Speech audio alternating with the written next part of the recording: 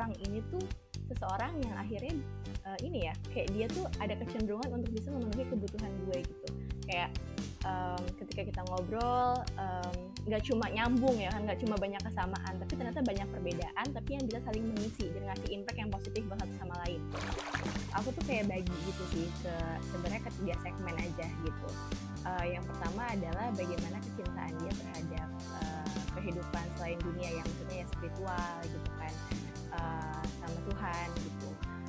Dan apa namanya, dan bagaimana dia belajar akan hal itu gitu. Karena maksudnya ya pengennya sih dapetnya misalkan yang udah luar biasa gitu kan, tapi apakah kita bisa ngimbangin atau enggak gitu, yang pertama. Terus yang kedua adalah tentang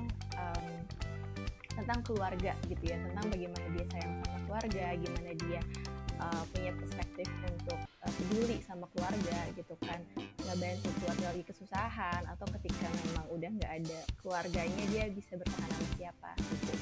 Sama yang ketiga adalah apa ya namanya tuh, kegigihan dalam hidup gitu sih. Jadi mungkin bisa dibilang mentality kali ya, mentality dalam kehidupan secara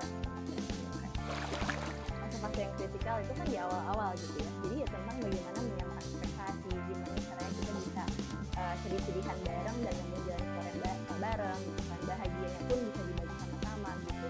Nah itu sih sebenarnya yang mungkin nggak harus kayak gimana-gimana, tapi setidaknya jadi fondasi gitu.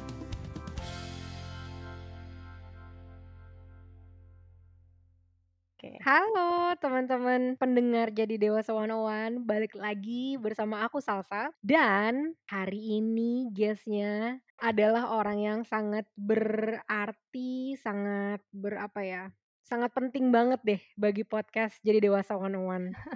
Jadi dulu udah ketawa duluan. Jadi dulu tanpa kehadiran si Amel ini, podcast ini tidak akan pernah terjadi ya. Jadi podcast ini tuh terjadi kalau mungkin pendengar-pendengar yang awal gitu ya, yang dengerin dari episode pertama, dari mulai kita tuh recordingnya melalui Instagram TV ya Mel. Dulu pakai IGTV ya. IGTV kita recording sambil live, karena kita nggak tahu gimana cara recording podcast ya kan, sampai pindah ke Zoom, sampai sekarang udah pindah ke platform lain lagi. Dulu itu podcast kita terbit karena banyak obrolan deep talk aku dan Amel ya Mel. Pas lagi meeting di kantor tapi. Iya kayak meeting di kantor kita ngobrol tentang hidup, tentang ini, tentang itu, dan dari situ akhirnya Amel yang dulu nge-suggest aku untuk, Kak bikin podcast aja," gitu. Dan Amel adalah orang yang selain nge-suggest, dia juga yang bener-bener dari awal tuh jadi narasumber, jadi partner waktu itu untuk bikin podcast ini. Jadi Mel, episode ini spesial banget sih buat aku karena kita nostalgia juga ya Mel, karena udah lama ya kita nggak recording bareng ya Mel. Iya ya ampun, aku ini ya, apa namanya, bener-bener kaget juga sih, kayak lebih ke ngikutin kan, JDW di Instagram gitu ya, terus di podcast-nya di Spotify gitu, dan kayak wah, konsisten banget gitu kan. Jadi bener-bener apa ya, keren banget sih Kak Salsa, kayak bisa tetap maintain ini seluas ini gitu, apa namanya, teman-teman progres JDW, dan udah banyak banget kan Kak kontennya, dari maksudnya apa ya, dimensinya tuh macem-macem kan obrolannya. Jadi kayak bener-bener ya, kalau orang lagi butuh apa mungkin ya tinggal pilih gitu mau dengerin yang mana gitu. Jadi aku senang banget gitu sih ngelihatnya. Ya alhamdulillah, kalau dulu ternyata ada pengaruhnya dikit gitu. Wih banyak Mel, besar banget Mel, tanpa Mel nggak bisa terjadi sih podcast ini, dan emang podcast kita ini kalau teman-teman wondering gitu kan, ini guestnya tuh siapa sih kayak gitu-gitu. Podcast ini memang dari awal aku mau bikin sebagai suatu wadah yang mungkin bisa membantu ya orang yang sedang mengalami challenge dalam bertumbuh dewasa gitu. Jadi pada awalnya aku nggak punya sama sekali tujuan untuk gue akan meraup keuntungan sebesar-besarnya dari podcast ini, tapi lebih ke arah yang pengen bantu aja gitu, dan aku pengen feedback apa ya, ceritanya itu datang dari orang-orang yang ya kayak kita-kita juga gitu, orang-orang yang biasa-biasa aja, yang nggak datang dari privilege, nggak datang dari background yang wow, bukan orang yang wow-wow banget, karena hidupnya pasti beda gitu, antara orang yang tiap hari kerja ke kantor, yang mungkin berbisnis, sama orang yang mungkin selebriti, atau orang yang mungkin dari sananya udah banyak duit dan segala macam, challenge-nya pasti beda gitu kan. Nah, di podcast ini dari awal memang kita tujuannya ini kenapa ya kayak jadi banyak ngomong kayak gini, karena ini nostalgia banget ya teman-teman buat aku. Tapi iya sih Kak, bener. Aku inget banget, Kak Salsa dulu tuh sebenarnya mungkin kalau sekarang udah bener-bener giving impact-nya to society kali ya, Kak. Tapi aku ingat banget dulu waktu kita ngobrol tuh, sebenarnya ketika, apa, ngajak orang buat ngobrol-ngobrol di ya kita terbitin gitu kan di podcast-nya JDW adalah, lebih ke appreciate, orangnya gitu kan, orang yang punya case atau kejadian tertentu gitu. Jadi gimana caranya akhirnya dia bisa, nge-acknowledge dirinya dia sendiri gitu kan dengan apa, challenge hidup atau apa yang udah dia laluin gitu. Yang, ya alhamdulillah gitu kan bonusnya kalau memang orang-orang lain ngedengerin itu jadi apa, jadi pengaruh juga gitu. Jadi keren banget sih sekarang udah ke giving impact-nya to society gitu. Wow. Dan kaget juga ya, maksudnya, hari ini ada kamu gitu, ada sobat Disa yang lagi dengerin ini gitu kan, kayak, wow ternyata ada yang mau dengerin loh gitu ya. Kita nggak tahu bahkan di awal bakal ada yang mau dengerin gitu, podcast ini gitu. Ini nostalgic banget dan mungkin Amel kenapa udah lama Mel nggak berkecimpung karena aku juga tahu diri. Jadi Amel nih di usia dari Amel masih muda banget, masih 24 tahun ya Mel ya? 24 sih, iya 24. Masih muda banget dan Amel tuh dulu salah satu apa ya, fresh grad terbaik ya yang pernah aku kerja bareng. Dia oke banget, kerjaannya luar biasa banget. Jadi, mungkin berapa akhir-akhir ini aku tahu banget load kerjanya Amel tuh lagi sebanyak apa. Jadi aku merasa kayak aku nggak mungkin sih bisa membebani Amel dengan harus, "Ayo Mel join," dan segala macam kayak gitu kan. Makanya akhirnya Amel juga, udah jarang jarang muncul ya Mel ya, udah Mhm setahun mhm ini kali ya mhm. Mel ya, jarang muncul Iya, ya? agak agak vakum gitu sih di beberapa aktivitas lain. Betul Tapi betul. sekarang udah menjadi big boss ya? Udah Wih, menjadi itu itu another challenge lagi ya. Jadi kayak kemarin tuh, jujur Kak, kayak 2 bulan yang lalu aku sempet, apa sih ya, berdoa gitu ya, terus juga kayak mikir kayak apa ya yang bisa aku lakuin gitu kan, selain, kerjaan aku sehari-hari dan juga mungkin aktivitas di luar kerjaan yang, oh ya udah itu lagi gitu kan. Dan ya udah taunya ternyata ada seminggu kemudian ada beberapa ini, teman-teman apa ya, kayak tawaran gitu, yang memang bikin kita tuh kayak sibuk lagi dan lebih ke recharge kali ya, karena kan juga akhirnya ketemu sama orang-orang, baru lagi, reconnect lagi gitu. Jadi memang ternyata butuh sih gitu untuk aware sama, hal-hal kayak gitu, gitu, Kak. Jadi, aku grateful banget sih akan kesempatan itu, kesempatan ini gitu ya, untuk bisa balik lagi. jadi sobat Disa nih yang lagi dengerin podcast ini gitu, kalau kalian lagi ngerasa, "Ah hidup gue gini banget," gitu kan, "gue kerja keras banget dan segala macem," mungkin sekedar reminder aja bahwa memang iya begitu rasanya gitu saat kita lagi membangun karir, ada masa di mana beberapa tahun mungkin ya hidup kita tentang kerja, karena memang kita harus belajar gitu kan, memang lagi harus dalam fase belajarnya tentang kerjaan. Mungkin kadang kita lagi belajar untuk udah nih, oh oke kerjaan aku udah bisa nih lumayan agak balance, nggak terlalu makan 100% dari kapasitas otak aku, baru mulai kayak Amel tadi ya Mel, explore hal-hal lain lagi, kayak gitu kan. Dan itu wajar ya Mel ya, dialamin sama semua orang ya, untuk orang kadang ada fase yang sibuk banget kerja, sibuk banget relationship, sibuk banget ini, karena memang fase-fase hidup itu kan berubah gitu. Bener bener bener sih. Yang penting kayak jangan lupa sadar aja sih kalau udah ngerasa, overwhelmed gitu ya sama suatu hal yang tadi kan dikerjain terus gitu. Mungkin kita, it's time to apa ya, switch ke hal lain gitu untuk sementara.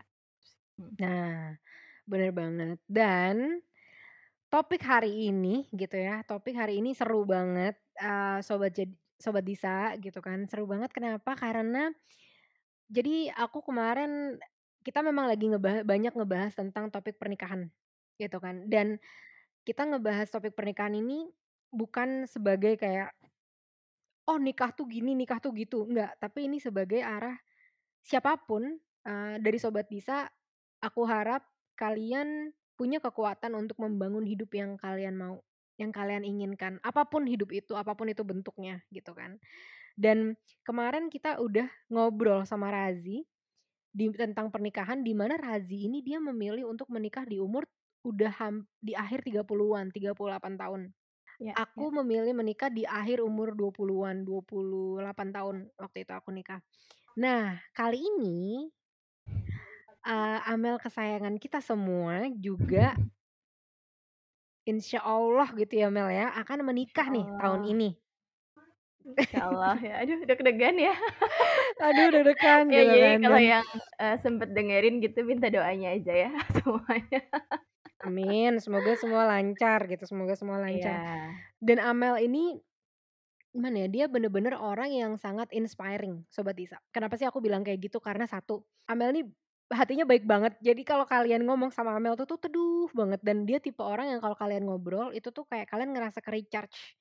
Saking dia tuh positif gitu, nggak pernah ada yang negatif gitu keluar dari dirinya dia gitu tuh bener-bener itu inspiring banget buat aku pribadi gitu kan.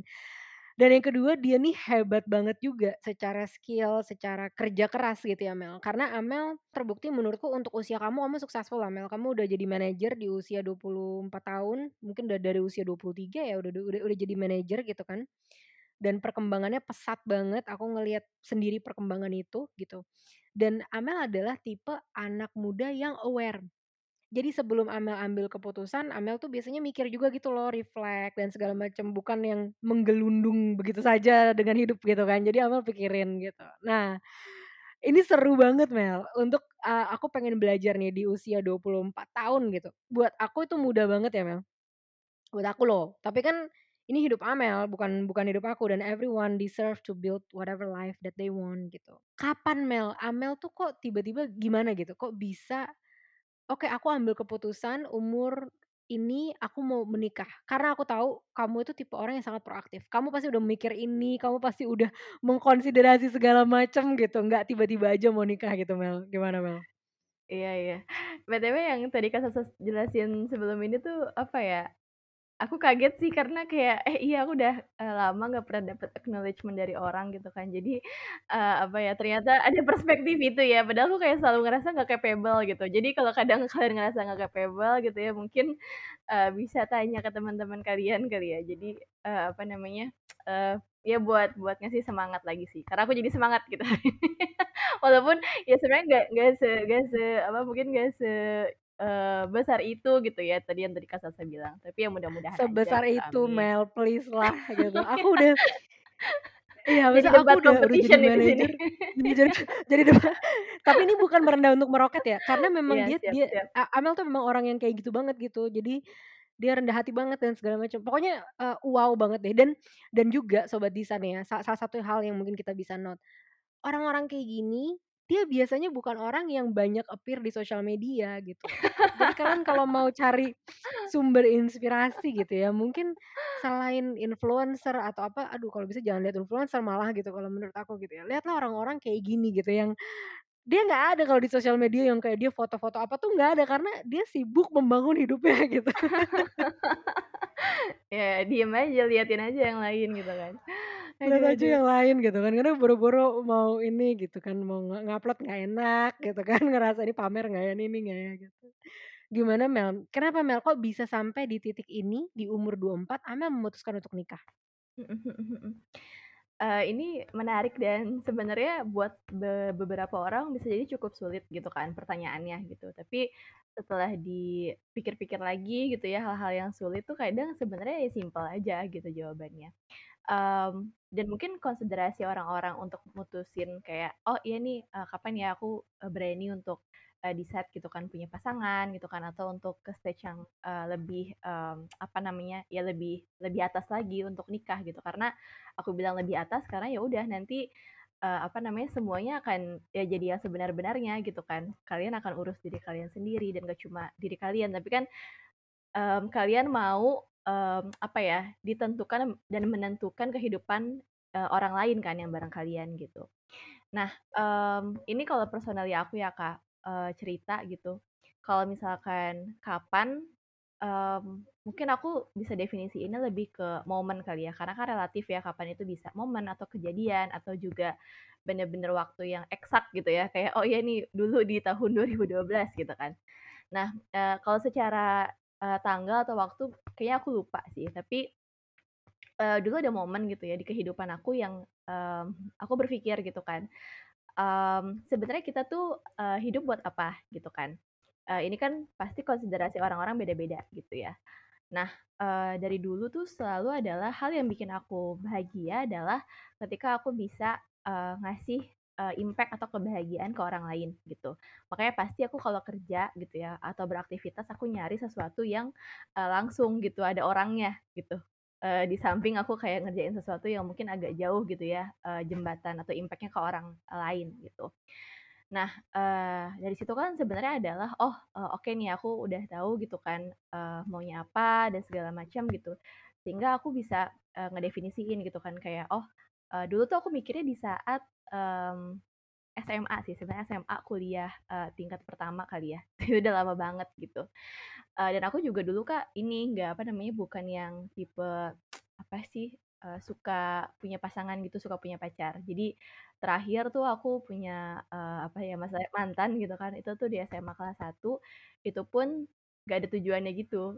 Kebayang nggak sih kayak, oh ya udah suka-sukaan aja gitu kan. Terus kayak pas udah Ya lagi selesai itu puber kayak, aja lah Mel, lagi puber puber aja gitu aja, saat itu iya, ya. jadi memang nggak ada tujuannya. Sehingga aku kayak mikir, mmm butuh kan sebenarnya perasaan untuk kayak dicintai, disayangi sama orang yang spesial gitu. Tapi saat itu bukan jadi prioritas aku gitu. Karena aku merasa diri aku tuh belum selesai gitu untuk nyampe ke tujuan aku tadi gitu ya. Yang aku pengen bisa kasih impact ke orang lain dan sebagainya gitu.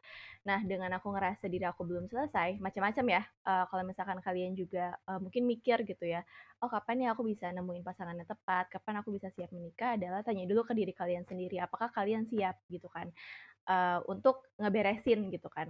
Yang sebenarnya tuh nggak akan beres gitu, maksudnya nggak akan selesai juga gitu kalau kalian udah nikah, karena kan pasti akan dinamis gitu ya. Tapi setidaknya ada hal-hal yang, mempengaruhi itu sangat banyak gitu. Contohnya adalah unfinished business terhadap keluarga kalau aku, Kak, gitu. Jadi, unfinished business ini tuh lebih ke, perasaan-perasaan emosional gitu ya, bisa jadi hal-hal yang, sifatnya trauma gitu kan, dan juga kejadian-kejadian yang memang nggak enak, yang bikin kehidupan kalian di saat ini tuh ngerasa kayak selalu aja mikirnya kayak dulu sih gitu kan, pas aku masih kecil dan sebagainya gitu. Jadi hubungannya sama, inner child kita waktu masih kecil itu. Nah, aku, jalanin itu gitu kan, aku fokus aja lah ke diri sendiri gitu kan, toh aku juga harus belajar, aku juga harus kayak achieve nantinya aku mau, kerja di mana, mau kuliah di mana gitu kan. Dan, saat itu aku sadar kalau, apa ya, ya udah gitu, fokusnya adalah buat diri aku dulu nih sekarang gitu. Kalaupun ada orang-orang di samping aku yang ngebantu adalah mereka yang memang support gitu ya, teman-teman aku, sahabat aku gitu. Nah, saat aku ngejalanin journey itu gitu ya, aku ngerasa ada titik momen yang, ini kok kayak berat banget gitu ya, gitu. Dan, nggak cuma karena si proses kayak belajarnya aja gitu, tapi juga ada hubungannya sama keluarga, sama orang-orang di sekitar aku gitu. Dan, mmm, ternyata adalah karena, oh aku nge-carry hal itu semuanya sendirian gitu, Kak. Jadi aku ngerasa kayak, "Oh iya gue kuat kok, gue bisa," gitu. Apalagi ada kecenderungan juga sih, aku kayak anak tunggal juga kan gitu, dan aku sekarang tinggalnya sama mama berdua aja gitu, dan aku ngerasa kayak, "Oh ya gue bisa kok ngelakuin semuanya sendiri," gitu. Nah, karena ada kecenderungan itu dari kecil, dari dulu gitu ya, jadi aku ngerasa kayak ketika aku udah capek, aku burn out dan bisa jadi aku tuh kayak udah nggak fokus lagi sama tujuan aku, gitu, Kak. Nah, akhirnya aku mikir tiba-tiba kayak ada ilham gitu ya, kalau kalau di apa namanya, kalau kalau orang Islam suka bilang kayak ilham, apa ya, sesuatu atau seseorang gitu ya yang memang bisa, bersama-sama sama kamu untuk, tadi gitu kan, bikin kamu tuh bisa berjuang bareng, bikin kamu bisa, semangat terus gitu. Yang dalam artian semangat terus kan bukan berarti kita kayak, oh ya bahagia terus gitu ya, tapi setidaknya kalaupun kita sedih, ya kita bisa sama-sama ngasih tahu gitu, "Oh ya lo sedih karena emang lo salah di sini, dan lo harus perbaikin yang ini." Kalau itu semuanya di diri kita sendiri, udah tuh overwhelm, itu bias banget kan, kayak kita bilang diri kita nggak capable, padahal belum tentu kayak gitu kan, atau kita terlalu confident gitu kan terhadap achievement kita, padahal ternyata masih banyak hal yang perlu kita improve gitu. Nah, sampai di titik itu aku ngerasa, oh iya gitu kan, aku, apa namanya, mungkin bisa nih mikirin soal pasangan gitu kan, aku, akhirnya coba list gitu kan, sebenarnya orang seperti apa sih yang aku pengen hidup selamanya sama dia gitu. Ternyata dari segala macam kriteria yang dipunya gitu ya, yang banyak gitu kan, pasti kita semua punya itu, tapi ada kriteria besar gitu Kak yang, mostly sih aku punya gitu ya, dan aku selalu kayak akhirnya tuh di momen-momen itu aku bener-bener kayak nggak tahu kenapa, ya udahlah berdoa aja gitu kan, terus aku bener-bener berharap gitu. Sampai ada titik di mana kalian tuh harus aware gitu sih sama apa namanya, sama kondisi di luar diri kalian ya. Berarti kan ketika kalian butuh pasangan adalah ada needs kan dari diri aku dulu tuh ya, kayak oh ya aku butuh kriteria yang kayak gini, kayak gitu, kayak gini dengan tujuan kayak gini, kayak gini.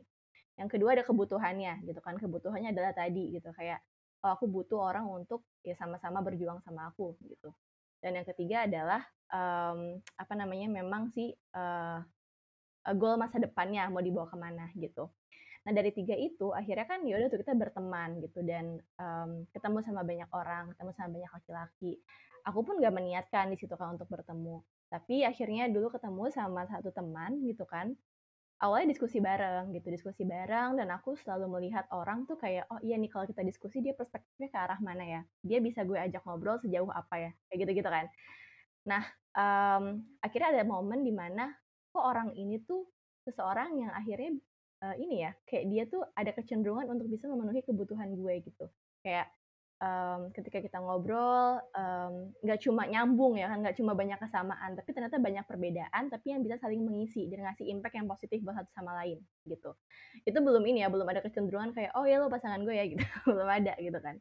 Terus needs-nya juga ketika dipikir-pikir background-nya dia gitu ya, kok itu semua alhamdulillah ke-checklist sesuai yang kayak aku sering minta gitu kan. Yang ketiga adalah goal ke depannya gitu kan. Dia tuh punya perspektif yang seperti apa. Ya udah dari situ kayak ngerasa oh apa namanya apakah apakah orang ini gitu kan bisa jadi seseorang yang possibilities-nya buat nemenin aku gitu.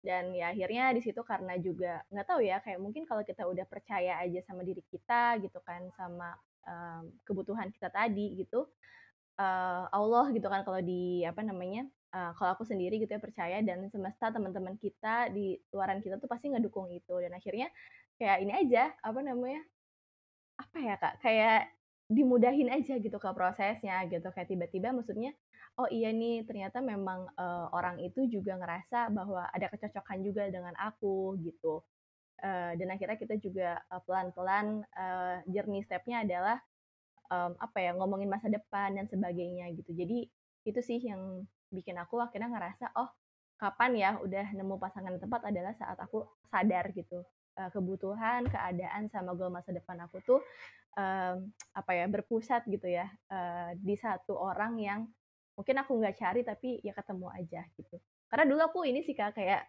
apa ya kadang tuh aku mikir oh ya udah kan dulu ada ya salah satu metode kalau di Islam itu dijodohin gitu ya ta'aruf gitu kan jadi ya nggak apa-apa kalau misalkan aku mau dita'arufin gitu ya aku kayak kirim proposal gitu ya nggak masalah jadi aku bener-bener kayak nggak ada preferensi gimana cara cari jodohnya gitu kan tapi mungkin kayak apa namanya, takdirnya berkata lain gitu sih, gitu. Ya ampun, berarti, gini ya Mel, berarti mungkin kalau misalkan bisa aku rangkum tuh, kapan Amel memutuskan itu tuh pertama, itu terjadi dari dasar refleksi ya Mel.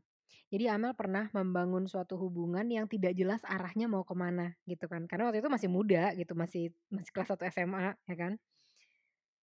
Terus dari situ Amel reflect untuk ngelihat Iya kalau iya. oh, oke nih. Aku harus punya tujuan yang jelas gitu kan. Apa yang aku mau, needs-ku tuh apa, kebutuhanku apa, dan aku mau hidup yang seperti apa gitu ya Mel.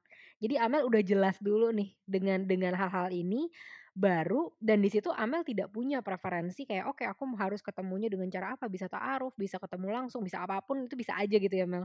Dan itu berarti dari situ ternyata Amel didekatkan ya sama si jodohnya ini dan itu berasal dari temen, gitu kan, dari teman yang dari hasil diskusi, berarti kalau bisa apa ya, disimpulin Amel ini logika dulu sebelum jatuh cinta ya?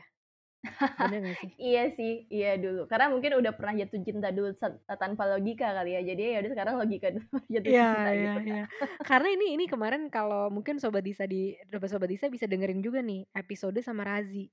Jadi Razi juga ngebahas salah satu tips dari Razi itu adalah jangan jatuh cinta sebelum kriteria atau apa yang memang kamu tujuin itu tuh tercapai dulu nih. Jadi checklistnya tuh harus tercapai dulu baru kamu boleh jatuh cinta gitu. Karena kalau udah jatuh cinta duluan itu akhirnya bahaya. Ini maksud kita ngomongin dalam rangka tujuannya adalah pengen menikah ya, pengen ngebangun hidup sama orang ini dan lain sebagainya gitu kan. Jadi logika dulu, checklistnya apa, visi visi misinya apa, kalau kita ngobrol nyambung atau enggak, baru jatuh cinta dari situ gitu ya Mel? Oke oke. Wah, ini ya, berat. Eee, Kalau aku dulu Kak, aku tuh kayak bagi gitu sih sebenarnya ke 3 segmen aja gitu. Yang pertama adalah bagaimana kecintaan dia terhadap, kehidupan selain dunia ya, maksudnya ya spiritual gitu kan, sama Tuhan gitu. Dan apa namanya, dan bagaimana dia belajar akan hal itu gitu. Karena maksudnya ya pengennya sih dapetnya misalkan yang udah, luar biasa gitu kan, tapi, apakah kita bisa ngimbangin atau enggak gitu. Yang pertama. Terus yang kedua adalah tentang keluarga gitu ya, tentang bagaimana dia sayang sama keluarga, gimana dia, punya perspektif untuk, peduli sama keluarga gitu kan, ngebantu keluarga lagi kesusahan, atau ketika memang udah nggak ada keluarganya dia bisa bertahan sama siapa gitu. Sama, yang ketiga adalah, mmm, apa ya namanya tuh, kegigihan dalam hidup gitu sih. Jadi mungkin bisa dibilang mentality kali ya, mentality dalam kehidupan secara ini, secara keseluruhan gitu. Nah, mungkin kan kadang kita kalau misalkan mau ngecek kriteria tuh standar ya, standar society adalah, buat seorang perempuan tuh biasanya kayak, oh iya dia yang, apa ya, yang, kalau secara fisik yang ganteng gitu kan, terus secara apa namanya, secara, knowledge yang pinter gitu kan.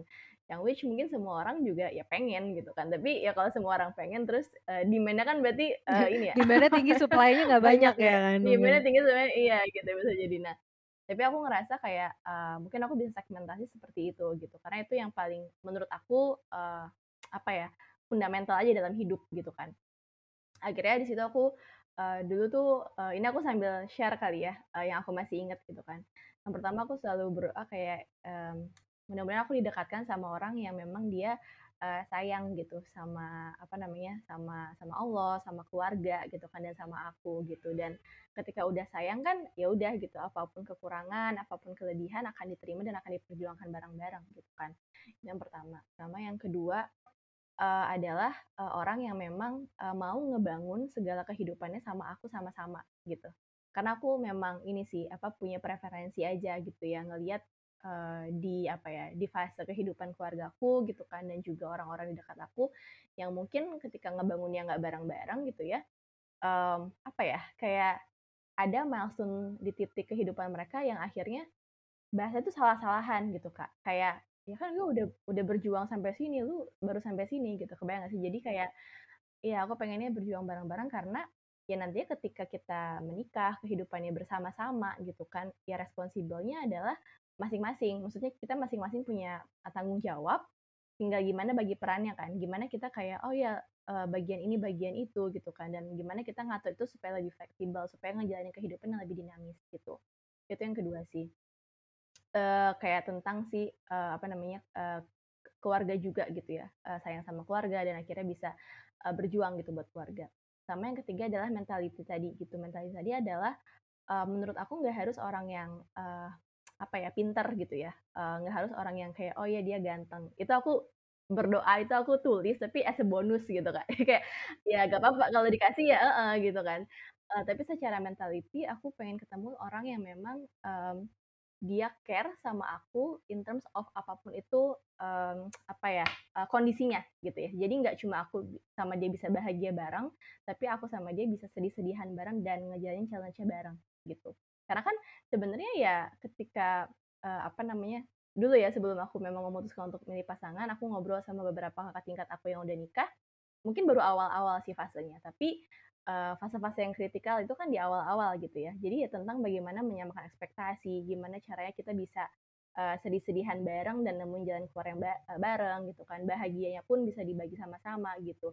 Nah itu sih sebenarnya yang mungkin nggak harus kayak gimana-gimana, tapi, setidaknya jadi fondasi gitu. Dan apa ya, itu yang mungkin susah kan kadang kita nyari ke seseorang, di mana kita harus kenal lebih lama dulu. Bahkan ketika ketemu sahabat pun bisa aja kita belum kenal secara utuh gitu. Tapi nggak tahu kenapa ya alhamdulillah aku diketemuin sama orang yang apa ya, semuanya tuh arahannya ke sana gitu. Jadi udah kenalnya benar-benar secara fundamental juga dari awal gitu. Dan aku ngerasa kayak, oh, apa ya, ya there's a connection aja gitu, yang mungkin susah dijelasin sih, Kak. Tapi itu ya kalau misalkan aku definisiin sih. Oke. Mmm, kriteria-kriteria itu, Itu gitu. menarik banget ya Mel, menurut aku dan aku suka juga kalau tadi, mungkin yang aku underline tuh Amel juga udah ngobrol sama orang-orang yang pernah menikah, yang udah menikah. Jadi Amel dapat insight ini bakal seperti apa sih, kayak gitu ya, perjalanan ini gitu. Nah, aku kalau aku boleh share sedikit ceritaku Mel, aku punya kriteria kayak Amel, persis kayak gitu, agak beda kriterianya apa, karena di sini yang harus di-underline adalah Amel adalah pribadi yang berbeda dengan aku, mungkin kayak gitu kan. Nah mungkin Sobat Disa juga pribadi yang beda lagi, dan value yang kita punya pasti juga beda lagi. Karena tadi kalau Sobat Disa lihat nih, yang Amel, prioritaskan kan satu spiritual nih, jadi, secara religius, terus kedua keluarga, yang ketiga mentalitas, ya kan. Nah Amel juga pasti adalah Amel pribadi yang memandang 3 value ini penting, bener nggak buat hidup kamu? Jadi kamu mencari orang yang value-nya sama gitu kan. Nah, dari sisi aku, itu tuh juga kayak gitu juga Mel. Jadi satu, aku yang satu tuh yang penting banget buat aku tuh adalah orangnya baik. Baik ini dalam artian gini, hatinya dia tuh pada dasarnya baik. Jadi dia tipe orang yang dia tuh tidak punya intensi jahat sama orang lain. Dia nggak punya intensi kalau misalkan nih dia nemu nemu duit gitu, 100 juta gitu, itu bukan duitnya dia.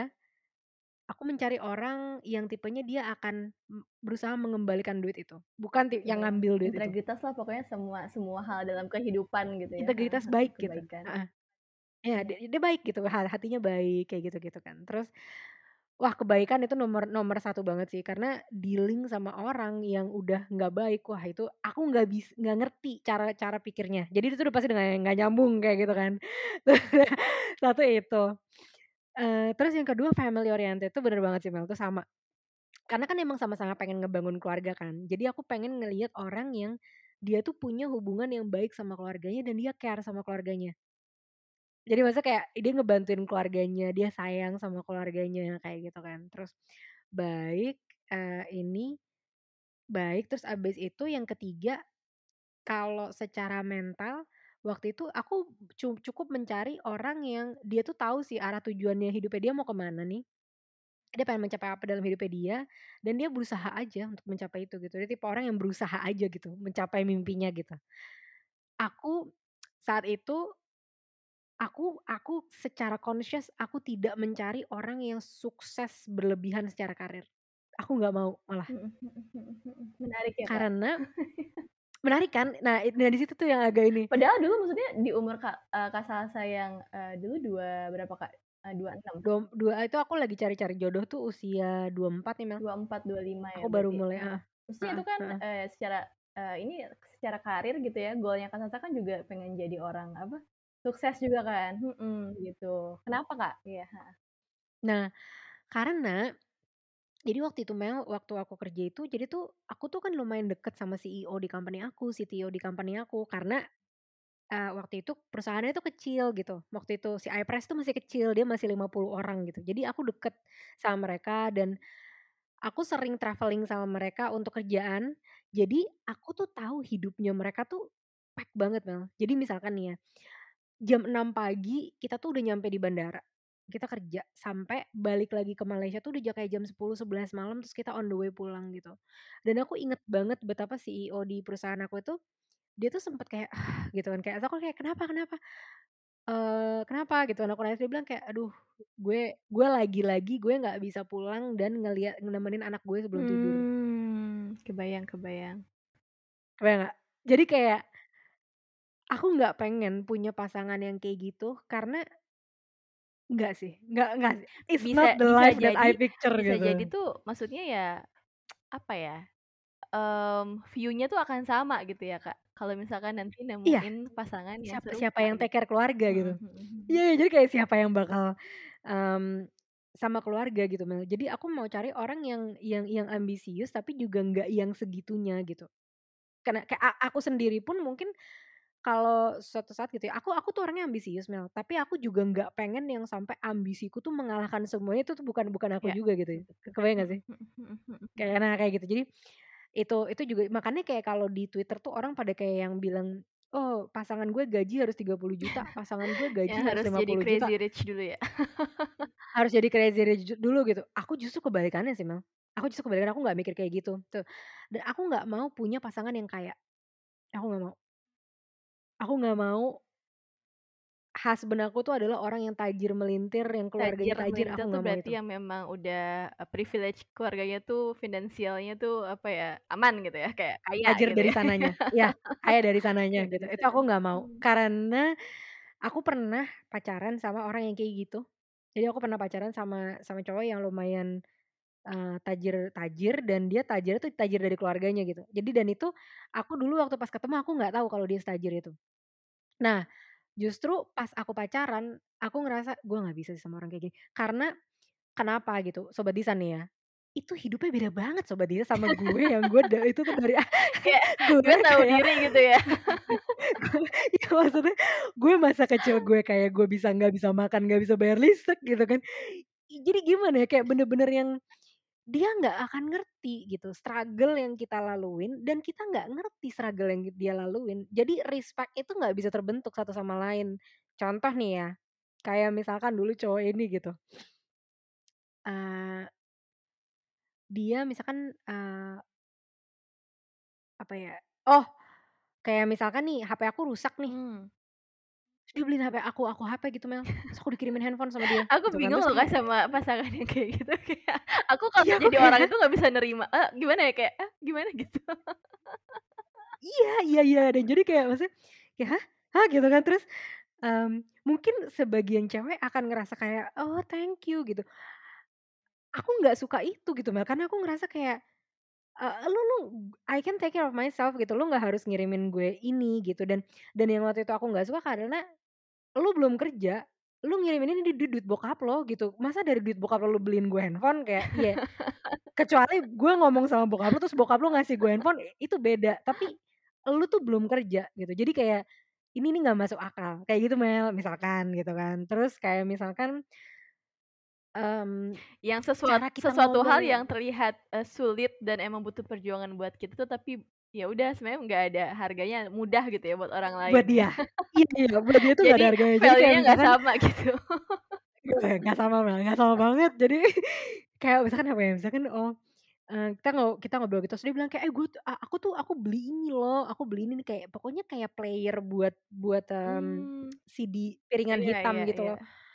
Terus dia bilang, "Iya, jadi waktu itu aku nemu ini tuh unik banget gitu dan aku beli ini harganya 80 juta," dia bilang gitu. Terus kayak, "Hah? Masih inget ya? Ya aku beli ini harga 80 juta." Aku kayak, "80 juta?" "Iya." Terus kayak gitu terus aku kayak, "Gue nggak bisa sih, nggak ngerti sih gue kayak jalan pikiran lo gue nggak ngerti gitu, kayak lu beli barang 80 juta anjrot kalau itu gue akan jadiin itu DP rumah atau gue akan puterin itu jadi Bisnis gitu ya, lu beli modal gitu. iya kayak modal gitu kan kayak, oh udah terus nggak nyambung. Terus kayak misalkan, aku main nih sama dia dan teman-temannya. Jadi gini, ini bukan masalah kayak, aku ngejelekin dia atau aku lebih baik dari dia, enggak Sobat Disa, ini masalah kita orang yang berbeda, ngerti gak sih? Kayak kita tuh datang dari background yang berbeda, cara pikir kita beda, sehingga itu susah untuk bisa nyambungin Mhm. perspektif Tapi itu. Kak itu bagus loh, maksudnya mungkin buat sebagian orang ada yang, ada beberapa teman aku yang dia mengalami hal itu dan akhirnya dia merasa kayak, "Kenapa gue harus," bahasanya tuh, "kenapa gue harus komplain?" Gitu, kebayang nggak sih? Kenapa gue harus ngerasa nggak cocok gitu? Secara fasilitas gue dapet sesuatu yang, wah oke banget gitu kan. Kemudian, dia peduli banget sama gue gitu. Jadi kayak nggak ada sesuatu hal yang masalah dan akhirnya itu kayak dipendem gitu kan, dan itu sebenarnya yang menariknya adalah Kak Sasa tuh aware kalau, ya gue punya preferensi gitu atas hidup gue gitu kan, itu sih.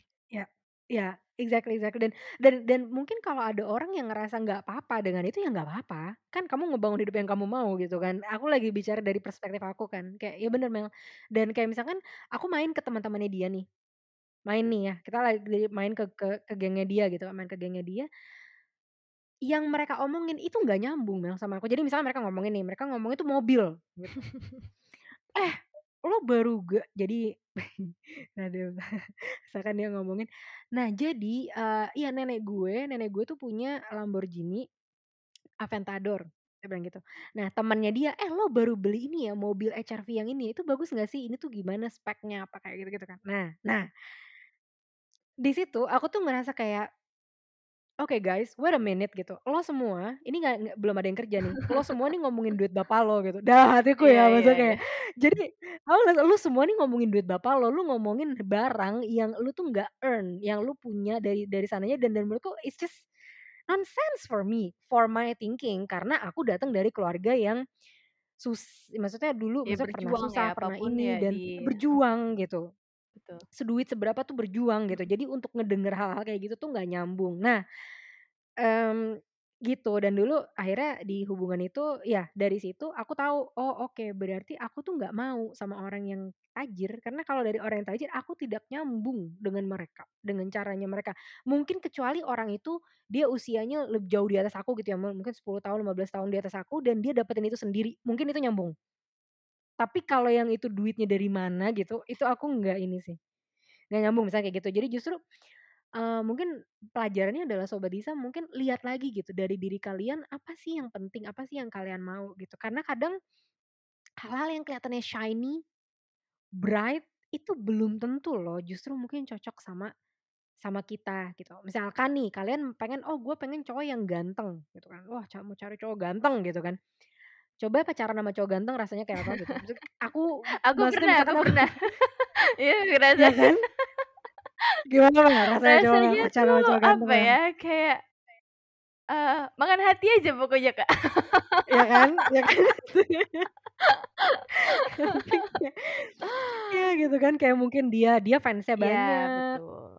Jadi kesannya jadi tuh dia banyak kayak, yang apa message. ya, mungkin bisa aja kita ngerasa, kita bukan the only one gitu, kebayang nggak sih? Maksudnya kita ngerasa ya, bisa aja buat, pasangan kita sih, tetep ngeliat kita kayak gitu, tapi kan buat kita kayak, "Oh ini fansnya banyak, banyak orang yang peduli sama dia, banyak orang yang ini sama dia," gitu. Gitu sih, bener bener. Jadi Bener banget ya. Jadi kayak bang bener-bener kadang-kadang sesuatu yang kelihatan shiny dari luar, itu mungkin bukan resepi yang bagus ya Mel, untuk kita jadiin kriteria untuk memilih pasangan nggak betul sih? betul betul. Karena sebenarnya kan mungkin, hal itu wajar aja sih, aku bilang itu bukan problem karena memang ya society kan yang menciptakan standar kayak gitu ya. Kadang orang tua kita gitu kan yang meminta kita untuk mencari pasangan yang seperti itu gitu.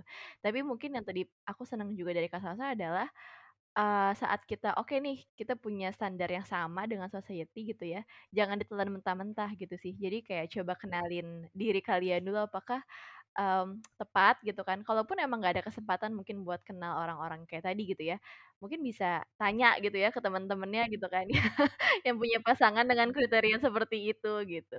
Bener. Betul banget dan kalau Sobat Disa inget ya maksudnya, episode sama Razi salah satu pelajaran yang aku dapat, Razi tuh ada bilang bagus bagus banget dia bilang gini, karena kadang ketertarikan kita jangka pendek itu tuh terhadap perbedaan Mel. Jadi kalau semakin orang beda, kita semakin tertarik dalam jangka pendek. Tapi kalau kita ngomongin jangka panjang, justru tuh persamaan yang ngebuat hal itu lebih Mhm langgeng. mhm mhm. Bener. Gitu. Jadi dan itu bener gitu kan. Coba deh kayak aku sama Amel ngobrol nih mengenai perjuangan kita ya gitu sebagai misalkan, kita lumayan provider buat keluarga kayak Mhm gitu-gitu kan mhm. nyambung ya. Iya iya, Rasa yang aku betul. rasain Amel rasain jadi kan Ada enak gitu value kan yang jadi sama ngomongnya gitu gitu. loh, ya kan? Betul, betul betul. Nah itu jadi tadi ya, jadi mungkin, itu kriteria-kriterianya juga akan berbeda setiap orang dan itu nggak apa-apa banget Iya, gitu bangun untuk hidup untuk yang untuk kalian berbeda mau, ya Mel iya ya. betul. Yang kalian mau. Misalkan tadi contoh nih kriteria yang Amel punya agama religius gitu. Itu bertentangan sama kriteria aku. Karena kita orang yang beda gitu Mel. Kalau misalkan aku nggak bisa dapet pasangan yang religius ya Allah gitu. Karena aku sendiri nggak religius. Dia akan kesel ngelihat aku. Iya iya iya, kebayang Kok lu kebayang. kok jadi orang begini banget kelakuannya kayak gitu kan. Kayak barbar banget nih orang kelakuannya gitu. Karena mungkin ya ya value value yang aku jalanin bukan value secara religius gitu Mel, iya kan? Gitu dan buat Amel, itu value yang penting karena Amel orang yang, religius kayak gitu. Betul. Yang penting tuh buat aku dia mau berjuang aja sih di semua fase kehidupan ya. Jadi kalau udah iya, kalau misalkan dia pengen tahu sesuatu dan dia pengen belajar hal baik gitu kan, udah gitu kayak kita bisa gitu nyampe dia cari gitu, dia kasih ke aku gitu, kita berbagi bareng gitu. Itu sih sebenarnya kayak aku cuma mungkin resep apa ya, resep sederhananya gitu ya yang tapi kalau mungkin nanti kan masalahnya banyak ya, bisa jadi kayak ini, tapi ya mungkin ya mudah-mudahan bisa sadar dan balik ke apa, filosofi yang kayak gitu sih ketika kita lagi berefleksi gitu Kak. Itu nanti kelihatan Mel, maksudnya pas udah nikah gitu kan, kayak misalkan aku gitu sama si suami aku, namanya berantem tuh pasti Mel, namanya ribut tuh Yes, pasti, namanya masalah tuh pasti kayak gitu-gitu kan. Tapi kesel banget kesel gitu ya. banget tuh pasti. Aku pernah ini kan maksudnya berantem aku cabut dari rumah, aku tinggal di Airbnb pernah kayak gitu. Terus saking gitu terus nah tapi, mmm, yang akan gimana ya, yang akan melanjutkan atau enggak pernikahan itu ya personality kita berdua gitu. Kayak Mhm mhm. ya setelah mungkin aku kabur dari rumah, nginep di Airbnb, pada saat aku pulang reaksi dia seperti apa? Itu kan, Iya. apakah dia, aku udah siap perang sih, maksudnya pas aku pulang tuh udah siap nih bakal berantem lagi nih. Tapi ternyata enggak, justru pas aku sampai rumah dia pulang dia bawa bunga.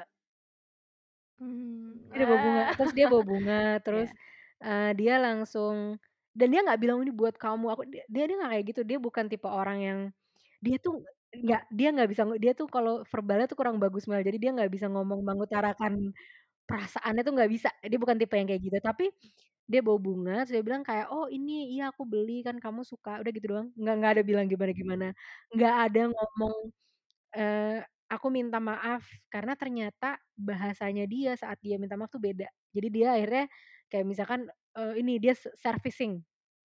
Mmm, love language-nya yang bikin kita happy tuh ini gitu Heeh, ya, dia apa, lebih gift ya. makan apa, mau apa, dia dianterin, terus habis itu nanti akhirnya kita ngobrol lagi mengenai topik itu gitu. Jadi, mmm, iya, jadi itu akan personality orangnya sih dan kayak Saling gak mengerti ya, iya mhm. saling mengerti dan kayak ganteng itu di awal waktu dulu aku ketemu suami aku ngerasa dia ganteng waktu pas ketemu gitu kan. Tapi ternyata tapi ternyata Kenapa kalau sekarang udah nggak, intinya Mel, fisik tuh berubah. Fisik oh, tuh iya berubah. iya. Jadi setelah 6 tahun menikah Betul, misalkan nih, lah aku juga berubah loh Mel, misalkan kayak dulu aku iya kalau mau iya. ketemu kan dandan yang cantik pakai high heels gitu-gitu kan dulu. Sekarang kan pakai daster, rambutnya diuel-uel, nggak bermakeup misalkan. Dia juga misalkan karena hidup stres kan kita ngebangun hidup bareng-bareng nih Mel. Mhm mhm Dia mhm mhm. rambutnya udah mulai membotak, terus Putih ya. heeh, udah mulai banyak ubannya, terus perutnya yang tadinya dia singset gitu kan, langsing, udah mulai perutnya membleber gitu kan, mulai gendut. Kalau cowok tuh buncit Mel, terus perutnya Buncit, menggelinding iya gitu iya. kayak tapi itu tadi sih yang bakal kita bikin kita tetap sayang, kita tetap cinta, kita tetap pengen berjuang sama orang ini adalah personality dan value tadi sih. Itu bener banget Mel, gitu. Ya ya. Dari tadi udah terjawab tuh ya Mel, terjawab ya Mel pertanyaan kapan Amel tahu kalau ini tuh udah nemu yang tepat dan Amel tahu Amel siap nikah. Tadi jawabannya adalah Amel udah punya kriteria dan Amel ketemu orangnya dan Amel tahu dulu itu terjawab sebelum Amel jatuh cinta gitu kan. Dan sekarang ya udah karena memang udah ter-checklist jadi perjalanannya lebih smooth gitu Mel ya. Jadi tinggal apa ya, bahasanya tuh kalau di bisnis agreement ya. Jadi maksudnya banyak akhirnya, obrolannya bukan tentang kita kayak kesana kemari lagi gitu, tapi ya kayak sesuatu yang memang arahannya ke depan gitu, itu sih jadinya kan. Teman-teman, makasih ya udah dengerin episode ini. Jangan lupa follow di Instagram kita @jadidewasa101 untuk jadi yang pertama setiap kita rilis episode baru. Sampai jumpa lagi di episode selanjutnya.